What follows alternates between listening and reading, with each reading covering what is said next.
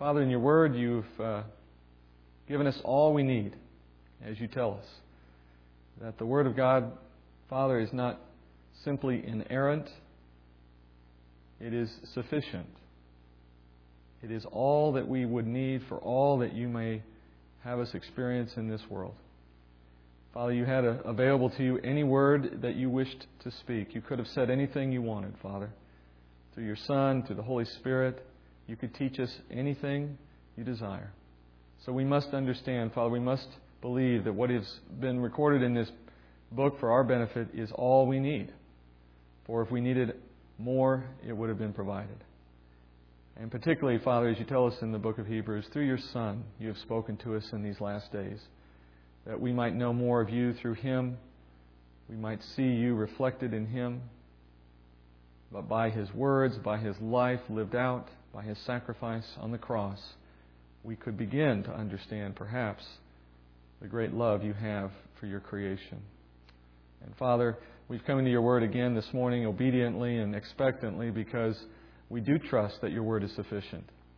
Though we don't understand perhaps how it will address my needs today, we aren't sure, Father, that the words that will be studied and spoken today will necessarily touch on those key issues in my life and on those key questions and decisions that are facing me.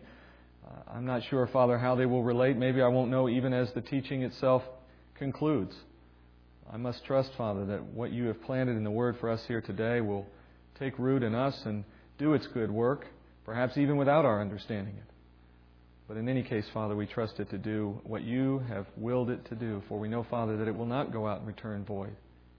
And as it goes out this morning, Father, I pray it would do the good work you had intended for it. And Father, I pray that as I speak those words, that I might not be in the way of your message, that the message, Father, that you prepared would come through me and by me, and perhaps because of my effort and study, but not due to me, Father. Not as though it were my ideas or thoughts, Father, not as though it is me teaching, but rather you, the Holy Spirit, teaching through me. Let that be the way you would use me this morning, Father.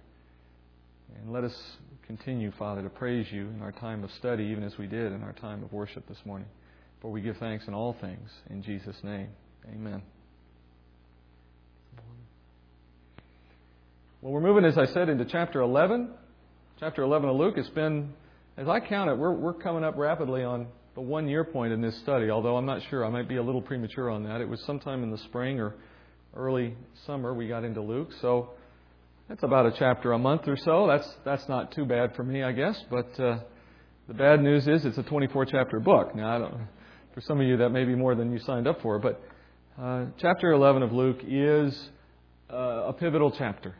It is, along with what follows in chapter 12, really the pinnacle, the climactic moment in the gospel message in one sense. Now, I understand, of course, that the crucifixion, many would argue, is the climax of the gospel, and for good reason. But in another sense, this is a climactic point in the book, because it's in this moment that we're going to see Jesus' ministry change in a very important way. From a ministry of offering the kingdom, offering the nation of Israel their Messiah, to one of having been rejected by them, now looking only forward to His death on the cross.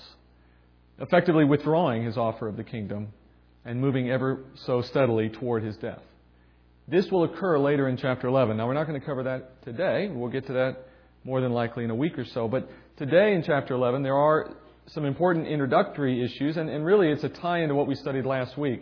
If you remember in what we ended with last week, we looked at Jesus explaining essentially two aspects of our relationship with the Godhead, with the Trinity, and with each other. It came as a function of His teaching on the two commandments, the two greatest commandments, and the question from the lawyer on how it is that he could inherit eternal life.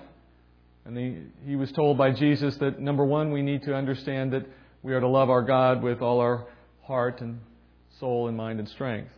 And then secondly, love our neighbor as we love ourselves. And He gave two examples of those two commandments. One, as you saw at the end, with Mary and Martha, and then earlier one with the Good Samaritan. What you see now as we begin chapter 11 is essentially a follow-on to that earlier discussion. Remember, the writer, as he wrote this gospel, didn't put chapter headings. We've said that many times. That came later. So if you were to take this book and remove all the chapter and verse numbers and just put it together as a single block of text, you would see this flowing together very nicely. In chapter 11, He's going to teach the disciples now how to relate to the Father. Whereas in the end of chapter 10, He told them how to relate to each other as neighbors, how to relate to Jesus Himself sitting at His feet, learning from Him as He gives the Word. That was the picture we saw with Mary. So we've understood how to relate to one another, how to relate to Jesus. Now at the beginning of chapter 11, He says, and here's how you relate to the Father. But because the Father is all Spirit and we do not see Him, our one way to relate to the Father specifically is through prayer. And that is now the focus as we open up in chapter 11 today. Let's read the opening verses. Luke chapter 11, verse 1. It happened that while Jesus was praying in a certain place, after He had finished, one of His disciples said to Him, Lord, teach us to pray, just as John also taught his disciples. And He said to them, when you pray, say, Father, hallowed be your name. Your kingdom come. Give us each day our daily bread, and forgive us our sins, for we ourselves also forgive everyone who is indebted to us. And lead us not into temptation. Well, here we find Jesus asked by His disciples how to pray. It's a very simple question. It's a very natural question. And when Jesus hears their question, He responds with what we typically call the Lord's Prayer, or the Our Father, some people call it. And it's a version of the prayer. This prayer itself, the Our Father, is probably one that most of us have memorized at one point in time, depending on our faith tradition, depending on what churches we may have gone to, if we went to one at all as a child. At some point, I'm imagining we probably learned to memorize this prayer, although this may not be the version you remember.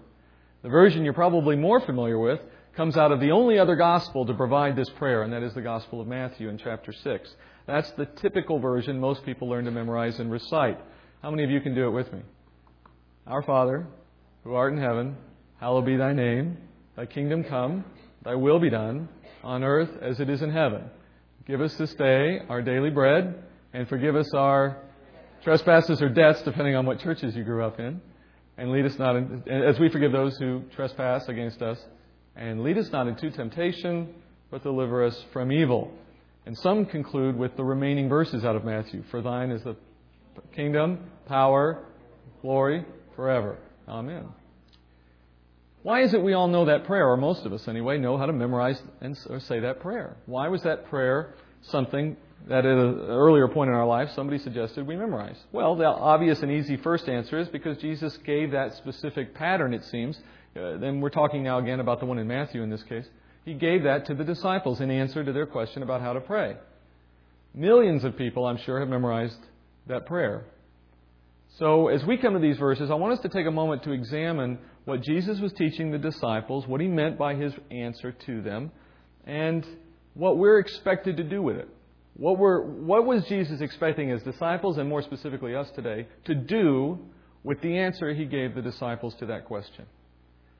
Let's go into that moment in your minds just for a moment. As the disciples were making this request of Jesus, it's really no different than any other student coming to any teacher in any context, really, and asking for instruction on some important discipline in their field.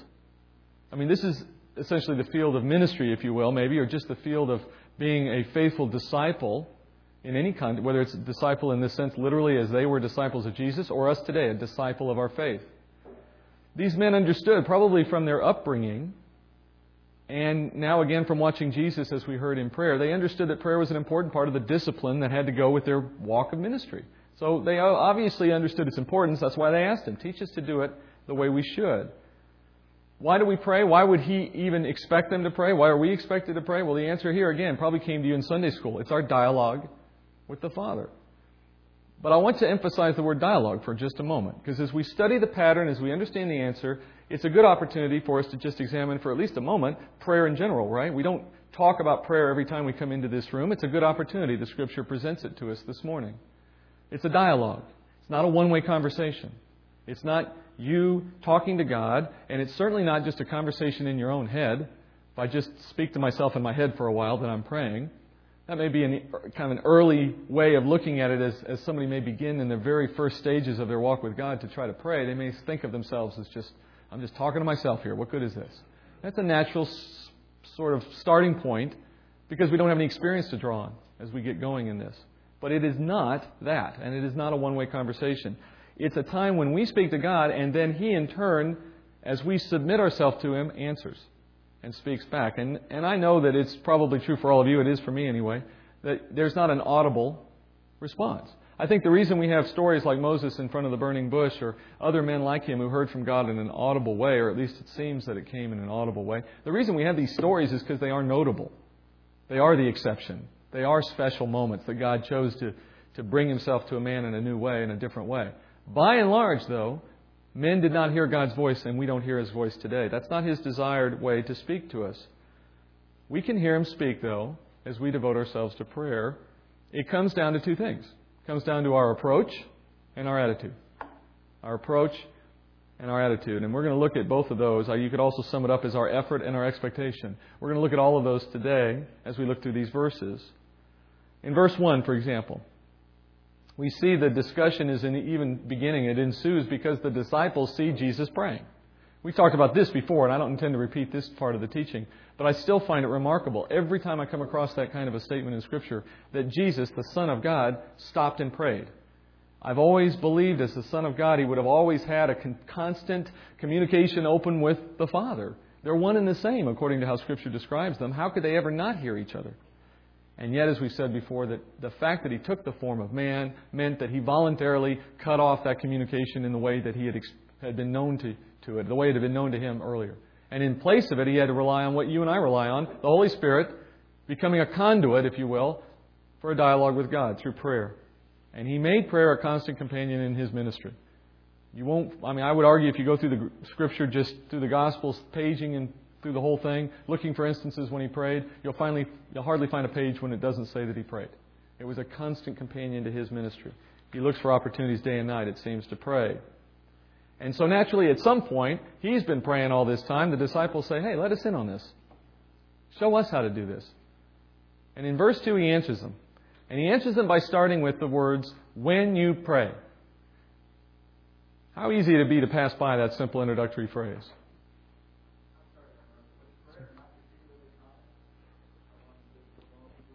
Excuse me. No, the other way around. It's very common. Which begs the question. Why is it when Jesus prayed, it prompted this question? In their day, prayers were a constant part of their normal ritual faith. Different times of day were set up, different days of the week, different kinds of prayer. They memorized many things and made them part of prayer. Prayer was a very constant part of their life. But for some reason, what they saw Jesus doing in His prayer prompted them to say, teach us a prayer. Now, some commentators have gone into the verses at this point and said, well, their reference to John is an indication of what used to take place between disciples and their rabbis. And that was that a certain rabbi would develop certain prayers all his own, teach his disciples his prayers, and then you would be known by who your rabbi was by virtue of what prayers you used. It's almost like a certain kind of teaching style brought certain prayer, and that made your ministry notable. So some have said, well, maybe all they were doing here was asking for a special prayer from Jesus, much like John had given his disciples some unique prayers of his own. It could be true. I see it differently, though. Personally, I believe that what was different was the fact that Jesus' prayers seemed to be far more meaningful, far more of a true communication with the Father, more heartfelt, more sincere, more something. And it drove them to say, you know what, that doesn't look like what we do. That's not just some surface chanting of words. There's something more there. Teach us how to pray like you pray. That would be my assumption. I think that's what the text supports. Jesus starts by saying, when you pray. The word when is the word I want to focus on just for a moment. Hoten in the Greek. It implies by the tense of the word in Greek, it implies not if you pray, not should you decide to pray, not if you find time to pray. When implies a constant, continuous, non-stop prayer. The obvious thing to note here is that he's already presuming that we know that prayer is supposed to be something we do, right? He's saying, I know you're going to pray. I know you're supposed to pray. So when you do it, here's how you do it. I find that interesting only because in our lives, if you're like me, and I have to speak really from my own personal experience here, because as I was teaching this in my mind through this preparation time, I really felt like this was all about me. Which is to say, I don't pray enough. It really felt to me that God was taking me into the Scripture at this moment and saying, prayer should be a bigger part of your life. And it's not enough in your life. And so I'm going to give you an opportunity to really concentrate for at least a moment on prayer, on the need for it, the style of it, the purpose of it, etc. But maybe first and foremost, the when of it. Are you praying when you should be praying? In a Christian household, if you've grown up in one, and I'm going to use the word Christian sort of nominally, whether it was really true heartfelt Christianity or whether it was just going through the motions Christianity, which is unfortunately the kind of family I had when I grew up. And in that time of growing up in that family, you probably learned that there are certain times you pray. You could all list them with me, right? Before meals, when you go to bed, in church, and then I guess if there was some really significant emotional event in your life, you might throw an extra prayer in around that moment, right? Kind of as some, like, for example, before a pop quiz at school, then you get a quick prayer in right before the test. That was it. Prayer came in those kinds of moments. So we learned to associate prayer with activities, certain events, certain things triggered prayer. And those were the good times to pray. And they're fine times to pray. I wouldn't stop praying at those times.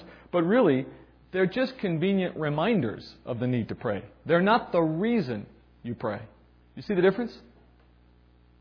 If we're not careful, we tend to associate the occasion for prayer with the purpose for prayer. For example, you might begin to think, I pray because I'm thankful for this meal. I pray because I'm in church. But you know what? That's not why you pray. That shouldn't be why you pray. You don't pray because you're thankful for your meal. You're thankful for your meal because you know all good things come from God. And because all good things come from God, you are thankful to Him in a general sense. And because He is your Father, because you're thankful for all that He's doing for you, you want to express that thankfulness constantly as an outflowing of the experiences you have in His grace and mercy and provision. So when you sit down to eat, it's a reminder of the fact that you're thankful. It's not the reason you should be thankful. Because you know why? If you do it that way, if you think it's the reason that you're thankful, then the moment you don't have a meal, you'll feel justified in withholding your thankfulness. You'll begin to measure your love and appreciation for God on whether or not He's providing. And that's irrelevant. Paul says, be thankful in all things. And he, by the way, knows what it's like to be in a situation where you don't have food, where there aren't good things happening to you. And He didn't let him stop him from being thankful. So one of the things God spoke to me as I'm sitting here is stop picking the good moments to pray. Stop picking the times when you feel like He's done something for you, so now you're almost reciprocating in the same way that you say thank you to somebody who gives you something you want. It's conditional thankfulness, even though you may not have seen it that way, even though you may not have thought of it that way. Your behavior, if you pray like that, if you pray like I often did or do, is really reflecting that, subconsciously maybe. How many of you are thankful in the moment that something bad happens? And are meaningful, and you mean it. In fact, you don't just say it, but you actually feel meaningful. It's a meaningful prayer. You have a car accident, and as you're sitting in the car with the hood crumpled up in front of you, and you're mad, and would you think to stop in that moment and say, thank you, Lord, that you're going to give me this experience? Because in all things, you're going to turn it to good. There's something good about to come out of this. I'm going to meet someone I don't know. I'm going to recognize that I need to drive slower. Something I'm going to do out of this is going to be good, and it's going to be to my benefit, and I'm thanking you now before I even know what it is. I don't do that, so don't look at me. I'm just saying, wouldn't we be better off if we looked at life that way? Isn't that what God's calling us to do? So when you pray, He says, here's some things you should know. But the when is spoken with an expectation that it will be a constant part of your life. The Greek word there implies non-stop continuous action when you pray. I like to make it a comparison sometimes, praying to God, dialoguing with God. I like to make a comparison to another kind of relationship, dialoguing, for example, with your spouse. If I only spoke with my wife because I needed information from her, or if I only told her I loved her or thanked her when she did nice things for me, number one, what kind of relationship would I actually have out of that? And number two, what kind of things am I communicating to her without words? What kind of things am I telling her about how I think of her and about what our relationship means to me? If I only speak with my friends when I need something. Okay, yeah, I actually do these things, you're right. But that's not the point. Okay? I do slip into those selfish patterns. And they are selfish. They're self-absorbed. And I know they're wrong. And in teaching over this and being convicted by it, I want to address those issues in my life. But the same is true with our relationship with God. It's just that because He's not standing next to us in a physical way, showing the hurt in His face the way a friend or a spouse would to our treatment, we aren't given that instant reminder of it. But if we go back into His Word, we remember it. If you only pray when there's an urgent need or because He's come through in some specific way, then you're treating God no better than if you did that with your spouse or a friend. So when Jesus says pray, He means prayer should be an ever-present, ongoing part of our daily lives. Paul says in Philippians 4:6, "Be anxious for nothing, but in everything, by prayer and supplication with thanksgiving, let your requests be made known to God." And so we pray because He calls us to pray, and we don't need any more reason. Because you know what? We're always going to have needs. He fulfills the one you have today, there'll be a new one tomorrow. We pray because He's revealed Himself to us, and we pray to know His will in our life. That's what Jesus is saying here. Now let's look at the specifics He gave the disciples. He gives essentially the answer to them in the form of a very specific prayer. He gives them a prayer in answer to their question, how to pray. You notice that? That's kind of an interesting thing all by itself. He doesn't say, okay, kneel down, make sure you're kneeling. Make sure you hold your hands like this. He does. There are other places in Scripture where He does talk about going to your closet to pray. He does give more specific direction about the how. But what's interesting here is He doesn't do any of that here. There's really no how in this response. It's simply an example. He gives a prayer in response to their question, teach us how to pray. Let's examine the specifics, but I want to start with the first word, Father. He says, Father, hallowed be Thy name, or be your name in the way that it's written in a more modern version. So the first thing to note is, we pray to who? And this is actually an interesting question for me, because growing up I often had that question. Am I praying to Jesus? Am I praying to the Father? Am I praying to the Holy Spirit because He's the one I pray through? Both, all of them? Do I just got to mention them all at one point in there to get them all covered? I didn't know quite what to do, and no one ever told me at any point, here's the specifics of who you pray to. And Jesus does that here. It's to the Father.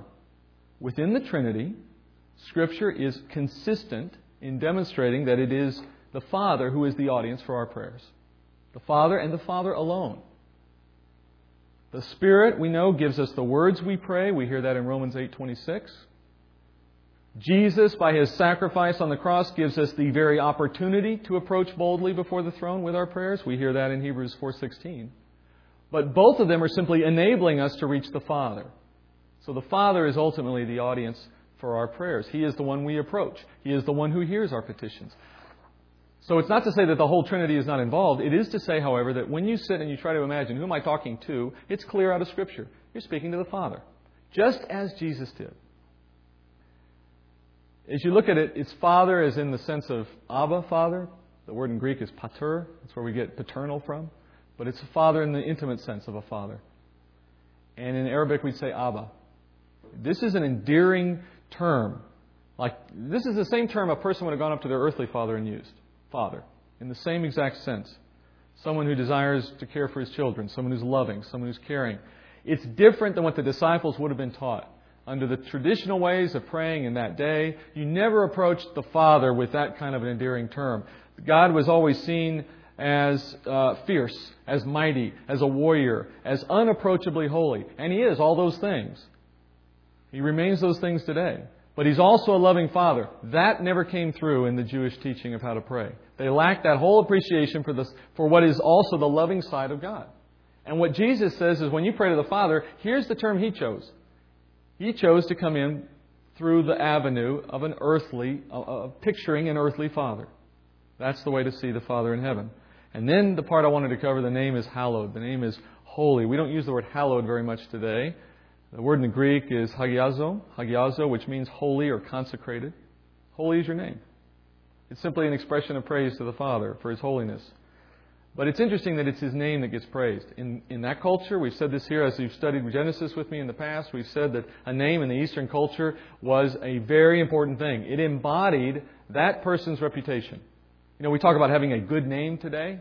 That actually comes out of centuries and centuries of history where if you went back far enough, you found people who actually thought that. Today we're not so worried about whether our name is considered trustworthy or not. People talk about it, but they really don't care. In that day, it was significant. It made the difference between being able to do business or not. The difference between having family or not. Being able to marry or not.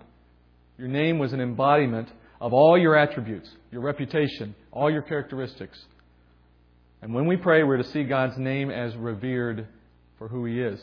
Now, what's interesting here is this is a petition. You look at it at first, you see, Father, hallowed be Thy name. It's a statement. In the Greek, it's not. It's a petition. It's a request. If it were written in English, you put a question mark at the end in the sense of, please, would you make your name hallowed? Would you make your name holy? And the sense of it is, in the whole earth, in all the creation, let your name be hallowed. Can we say that today? I walk outside this door and find countless places just in San Antonio where God's name is not only not hallowed, it's blasphemed. The request here in your prayer is, fill the earth with the glory of your name. Be glorified in your creation. We know that day is not here, but we also know it is a day to come. Out of Scripture, we are told that there is going to be a future fulfillment. In fact, the term, hallowed be Thy name, is using the aorist tense of the Greek verb. Aorist is a tense we don't have in English. It's a kind of conjugation of the verb that we don't do in English. But in the Greek, when you conjugate in the aorist tense, you're talking about a future specific moment. Something to happen in the future, but it happens in a moment, not continuously. Future specific fulfillment. So you're praying for the future fulfillment of what God has promised in His Word. That is, that one day His name will be glorified in the entire earth. All creation will hold His name to be holy. And you pray for that moment. If you want to put it in very specific terms, you're praying for the new heaven and the new earth to come to the earth. At the end of Revelation, you hear about this in chapter 20 and 21. And fill the earth with God's glory. That's what you're praying for in a very specific sense. It's not inappropriate to also simply see it as a praise in God's name. That's true as well. But it looks forward to that future day. Then He says, your kingdom come, that's where I was going a moment ago. That's what's so interesting. Your kingdom come now follows immediately after this declaration. I want to look forward to the day your name is glorified. And, Father, by the way, your kingdom come. This is a petition again, a request again in the aorist tense, looking forward again to that future fulfillment when His kingdom will arrive on earth. Anytime you see a reference in Scripture to God's future kingdom, like it is here, there's only one kingdom in mind. We're talking specifically about the millennial kingdom, the Messianic kingdom, another way to put it, the 1,000-year reign on earth that we hear about in Revelation and elsewhere. And if this kingdom were already in place, some would argue that today the kingdom already exists via the church. That's a view of eschatology. If that were true, then the prayer makes no sense because it's aorist tense. If it were true that we have a kingdom now that's everlasting, we wouldn't be praying yet again today, your kingdom come. We would say, your kingdom's here. Praise to your kingdom which is here. Something like that. So He asks us to petition God for His kingdom to arrive. Now, before we go on to the rest of the prayer, have you noticed something interesting about the pattern so far? How do you think of a prayer? What is a prayer? It's a petition, we've said that, but when you pray, you're effectively asking for something to happen, right? Now tell me if this isn't true. In your mind, as you make that request, you don't know if it's going to happen or not, do you? I mean, it's natural when you ask God for something that you're not clear necessarily at what the answer is going to be. Yes, no, I don't know, so I'm asking. But the first two things Jesus said you should include in prayer are foregone conclusions. I mean, why do we need to pray, for example, that His name be glorified in all the earth? Why do we need to pray that His kingdom come? Isn't it going to happen anyway? I mean, are we saying that if we don't pray for it, it may not happen? That's hardly true. His Word has already said it would happen. Can't change His Word. So, what's the point? What's the point in praying for something that God's already determined to see happen? For example, in Philippians 2:10, Paul says, so, at the name of Jesus, every knee will bow of those who are on heaven and on earth and under the earth. It's a foregone conclusion. One day the whole earth will bow at the name of Jesus. His name will be holy. And likewise, Ezekiel describes in detail the coming of Christ, of the millennial kingdom, of Christ's reign on earth. Revelation 20, verse 6 tells us exactly how it happens. So, as I say, why pray for these things? Why are we going to be including in our prayers petitions for things that are already going to happen? And it's in this dilemma that we learn something critically important about prayer. And it will continue as we move through the rest of the verses. But just to state it up front, our prayers are not about persuading God to do something. This may challenge you a little bit. It has for others as well. But I have never found Scripture to change this view. It's so consistent, I find. We're often being told to pray, though prayer is not about persuading God to do something. His mind is not subject to being changed by us, by His creation. He determines to do what He determines to do. His Word states that. And He has known since the foundations of the universe how things would play out in the course of history. He's determined what would happen. Scripture tells us this over and over and over again. I didn't have time today to bring through all the times in Scripture you hear Him saying essentially that. His will be done and not ours. Which is why in Matthew's account of this prayer, there's an important addition. He says, after He says, your kingdom come, what's the next phrase? Your will be done. Your will be done. That should be part of our prayer too. We're to pray that He would align our will with His will. Think of His will as just a train moving down the tracks and we're sitting on a sidecar asking Him to join us. He's saying, no, wrong way. You join me. You pray to align yourself with His will. Now that doesn't mean you come into prayer with no requests. You're going to see here in a moment He has a very specific instruction to us about bringing our requests, but I want you to look at them a little more closely with me when we get there.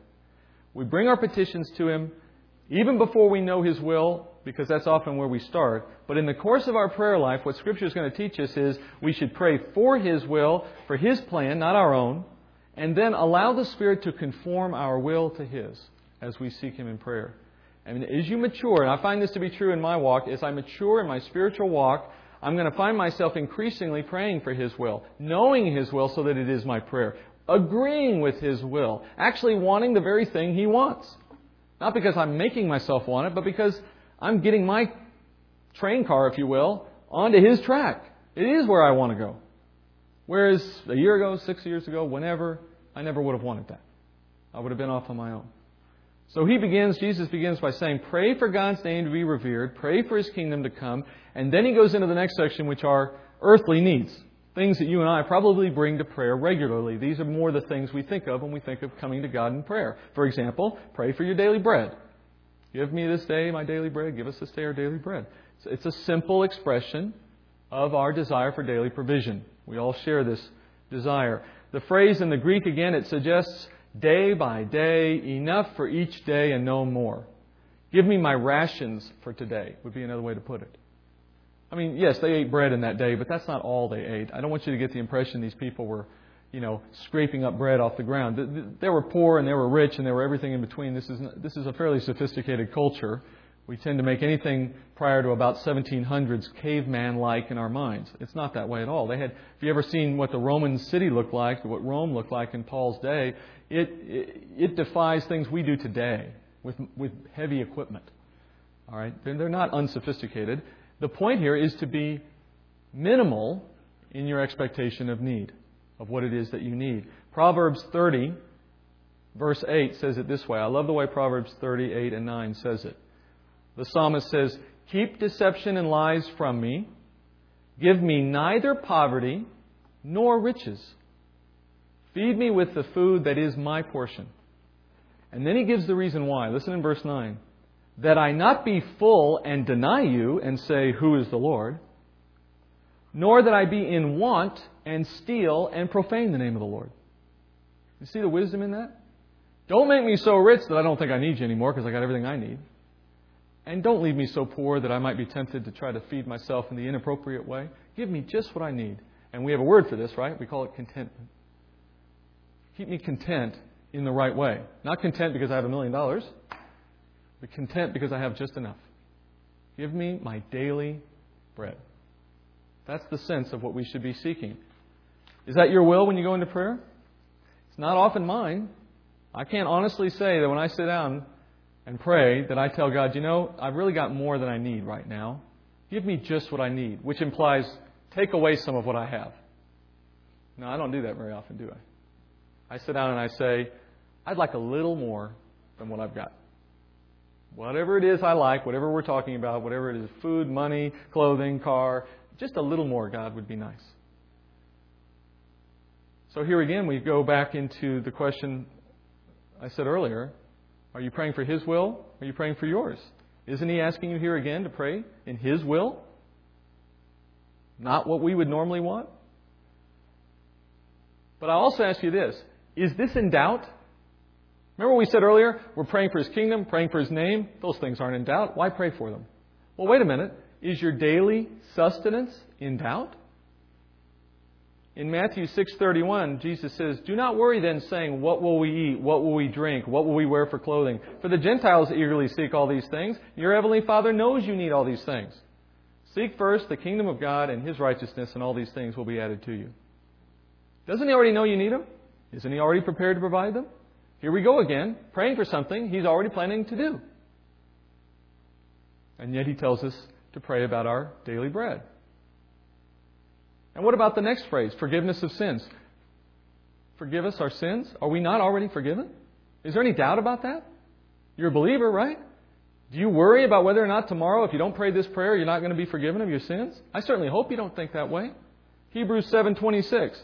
For it was fitting for us to have such a high priest, holy, innocent, undefiled, separated from sinners, and exalted above the heavens, who does not need daily, like those high priests, to offer up sacrifices, first for His own sins and then for the sins of the people, because He did once for all when He offered up Himself.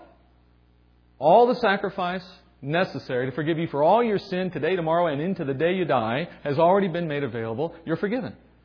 That doesn't give you license to sin, we know that. But it doesn't bring any doubt about whether you sin or if you do, whether you're forgiven. That's settled. So wait a minute. I'm praying for His name to be holy. That's a foregone conclusion. I'm praying for His kingdom to come. That's going to happen. I'm praying for the fact that I need daily sustenance. He's already told me He'll do that. Now I'm praying for the forgiveness of sins. I'm already forgiven.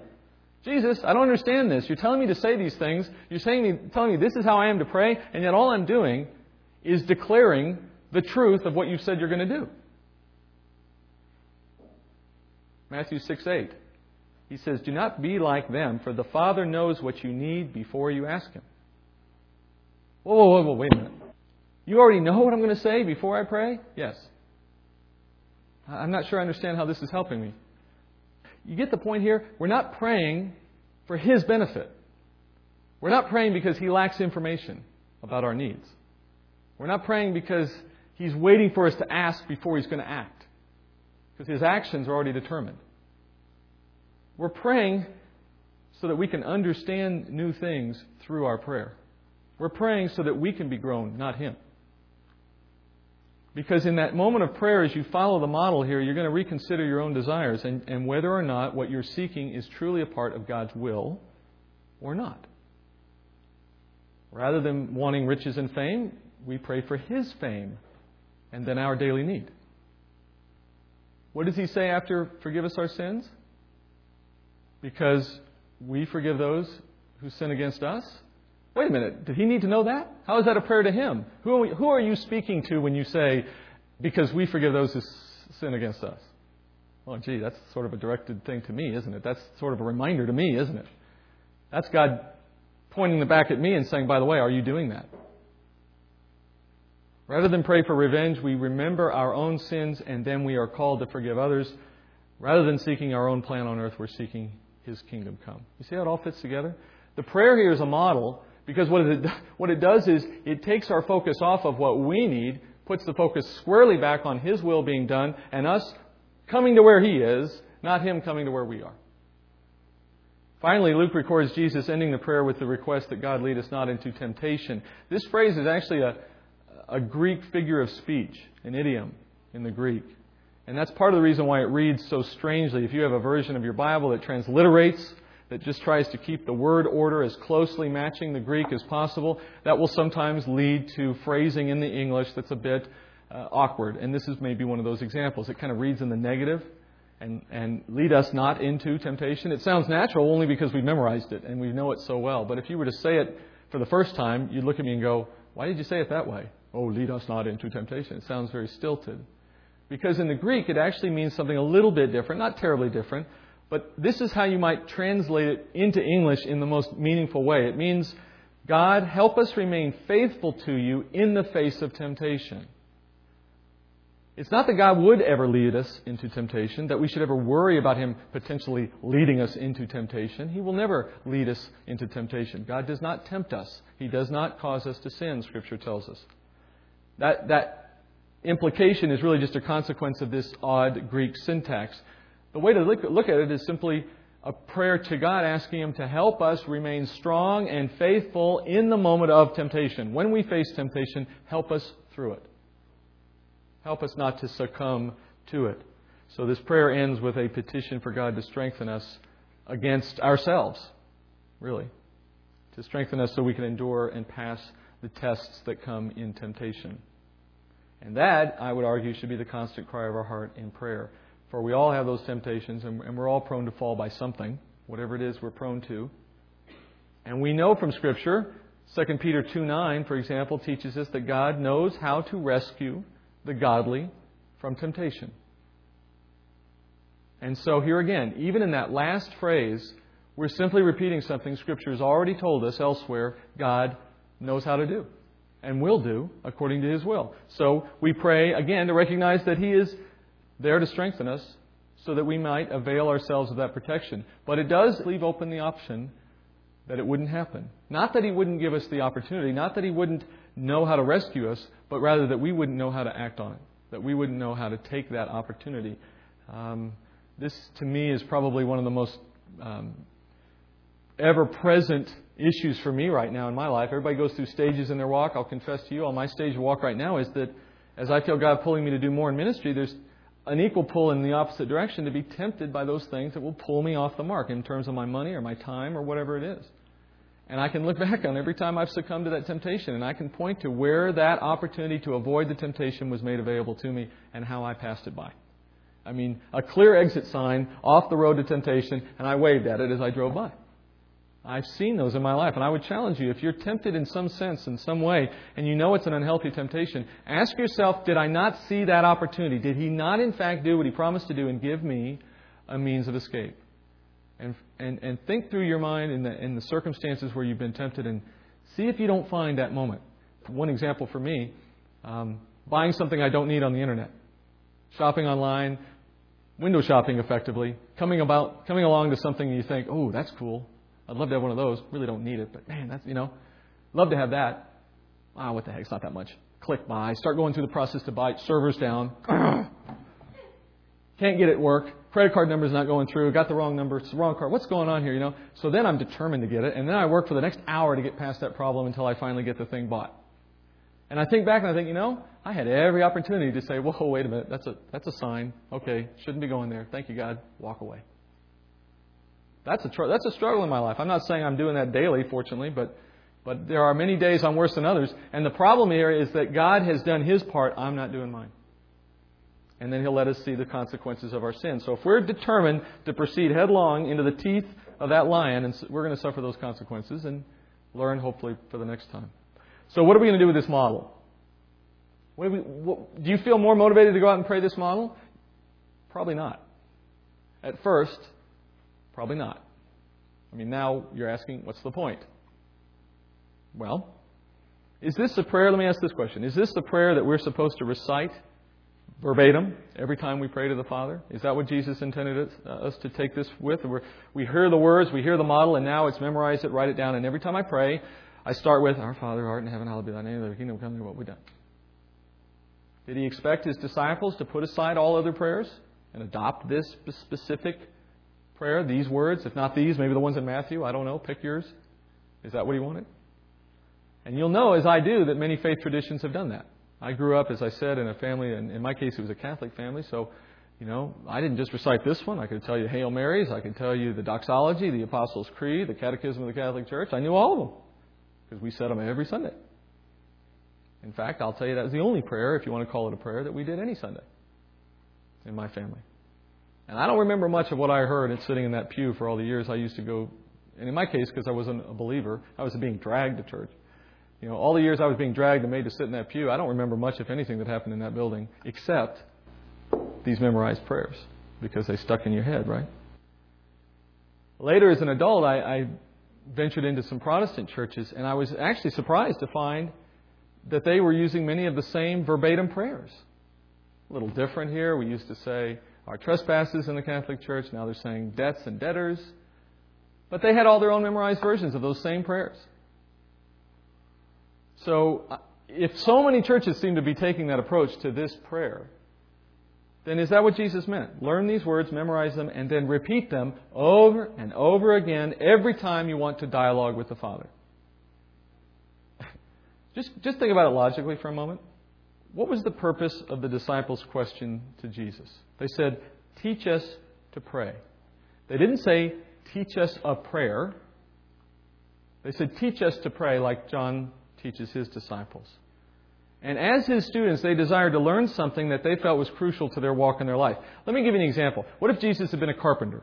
Well, wait a minute. He was a carpenter. What if he had been a professional carpenter, a master carpenter? His purpose in life was to be a carpenter. And so his disciples here were really just apprentices. Carpenter apprentices. And they were to walk up to him and say, Jesus, teach us how to frame a house. What would he have done? I mean, how would he have gone about doing that? Well, he probably would have said things like, well, here's how you diagram and design and create blueprints, and here's how you measure and cut, and here's how you frame, and here's how you hammer, and here's how you put the whole thing together. But he probably would have done that in the context of what? In the context of building a house. He would have taken them onto the job site and he would have said, now let me show you what I'm talking about. He would have built the house, framed the house, while explaining how to frame the house. Or if you'd been a chef, teach us how to make a cake. Well, I'm going to talk about ingredients. I'm going to talk about all the things that go into making a cake, and then I'm going to bake one while I show you how it works. Now, what if they had taken from that experience and said, okay, every time I go build a house, I'm going to frame and build exactly the house he showed me to build when he taught it to me. I'm a great carpenter, but I only know how to build one house. I'm a great chef, but every time you ask me to make something, I come out with the same cake. Which is ludicrous. Do you think that if in those contexts we have no problem looking at a single example as simply a model and working from that model the next time, but yet doing it differently? If those contexts have that expectation and we don't have any problem with that, then why in this context do we get all wrapped around the words? In a word, pride. Because we want to make ourselves holy. Even after we've been saved by grace, we want to work our way to heaven, though we know better. And we get trapped, if we're not careful, into thinking that if I say the words the right way, I'm pleasing God, I'm earning some favor with Him, and I'm doing the right thing. You can't. You can't earn favor with God by your actions. There's nothing you can do that He needs. There's nothing you can do that can please Him apart from faith. So the words themselves are not magical. It's a dialogue. And in fact, this is especially true in prayer. If it were not true in baking or in carpentry, it's especially true in prayer that it makes no sense at all to repeat the same words over and over again if the purpose is a dialogue. I mean, if you bring exactly the same words to every conversation you have with your spouse, try that for a week. Try it for a day. See how long that lasts. Right? Every time you engage in a conversation, you respond with exactly the same set of words. We know that's ludicrous. We know that is silly. And maybe many of us are beyond this point in our own walk, but there are many others who are not. And they struggle over the fact that they come to this section of Scripture and they think, well, maybe I am just supposed to say these words. And I'm not saying if you do, that may not be a prayer that the Father takes delight in, because if He knows your heart is to do the right thing and you just aren't aware of what you could be doing, He'll take what He gets. What I am saying, though, is in studying the Scripture the right way, we can come to a better understanding here this morning. And in that understanding, we can see it as a model. It was not intended to be memorized and mindlessly recited over and over again. In fact, when Matthew teaches the Our Father, I find this particularly striking to me. Because while we're so busy memorizing and citing these Scripture references, this prayer, particularly the one out of Matthew, if we were only willing to go into the Word and actually learn it, we only have to go 2 verses higher in Matthew and hear this. When you pray, do not use meaningless repetition as the Gentiles do, for they suppose they will be heard for their many words. So do not be like them, for your Father knows what you need before you ask Him. Do you see, isn't that amazing?